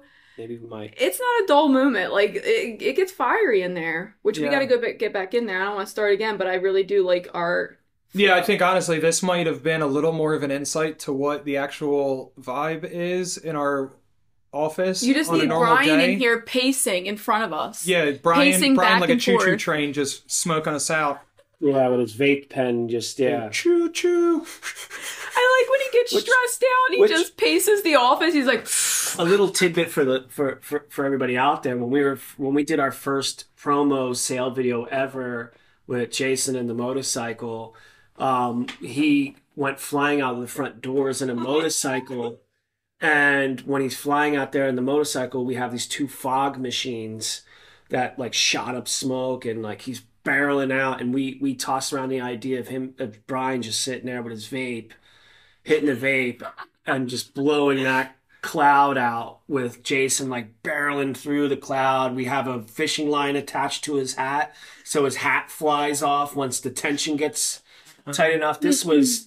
Listen, Hollywood, we were on a budget. We made magic. You guys have to, if you haven't seen it yet, look on YouTube, obviously the Glitter Guy, for the Super Sale Sunday video, and just know that also during that video, the fire marshal shows up for an inspection, and we're driving our motorcycle out. He doesn't even say anything about the motorcycle until he sees the tire marks. Yeah, there's still. I cleaned them up as much as possible, but there's still a smidgen trace left in the lobby after I scrubbed it down. But yeah, excuse me, sir. Why are you here? They told me to come out ripping hard, dude. So I did it with a little bit of a. You guys let us know if you think he ripped it hard. After this, jump over to the Super Sale Sunday video and drop a comment on what you feel like he did or did not do. Yeah, I think he did great. I freaking love it. All right, everybody. All right, that's about enough of this one. Till next week. You have a baby to put down for a nap. Kettle to the pot. Now, pour the tea.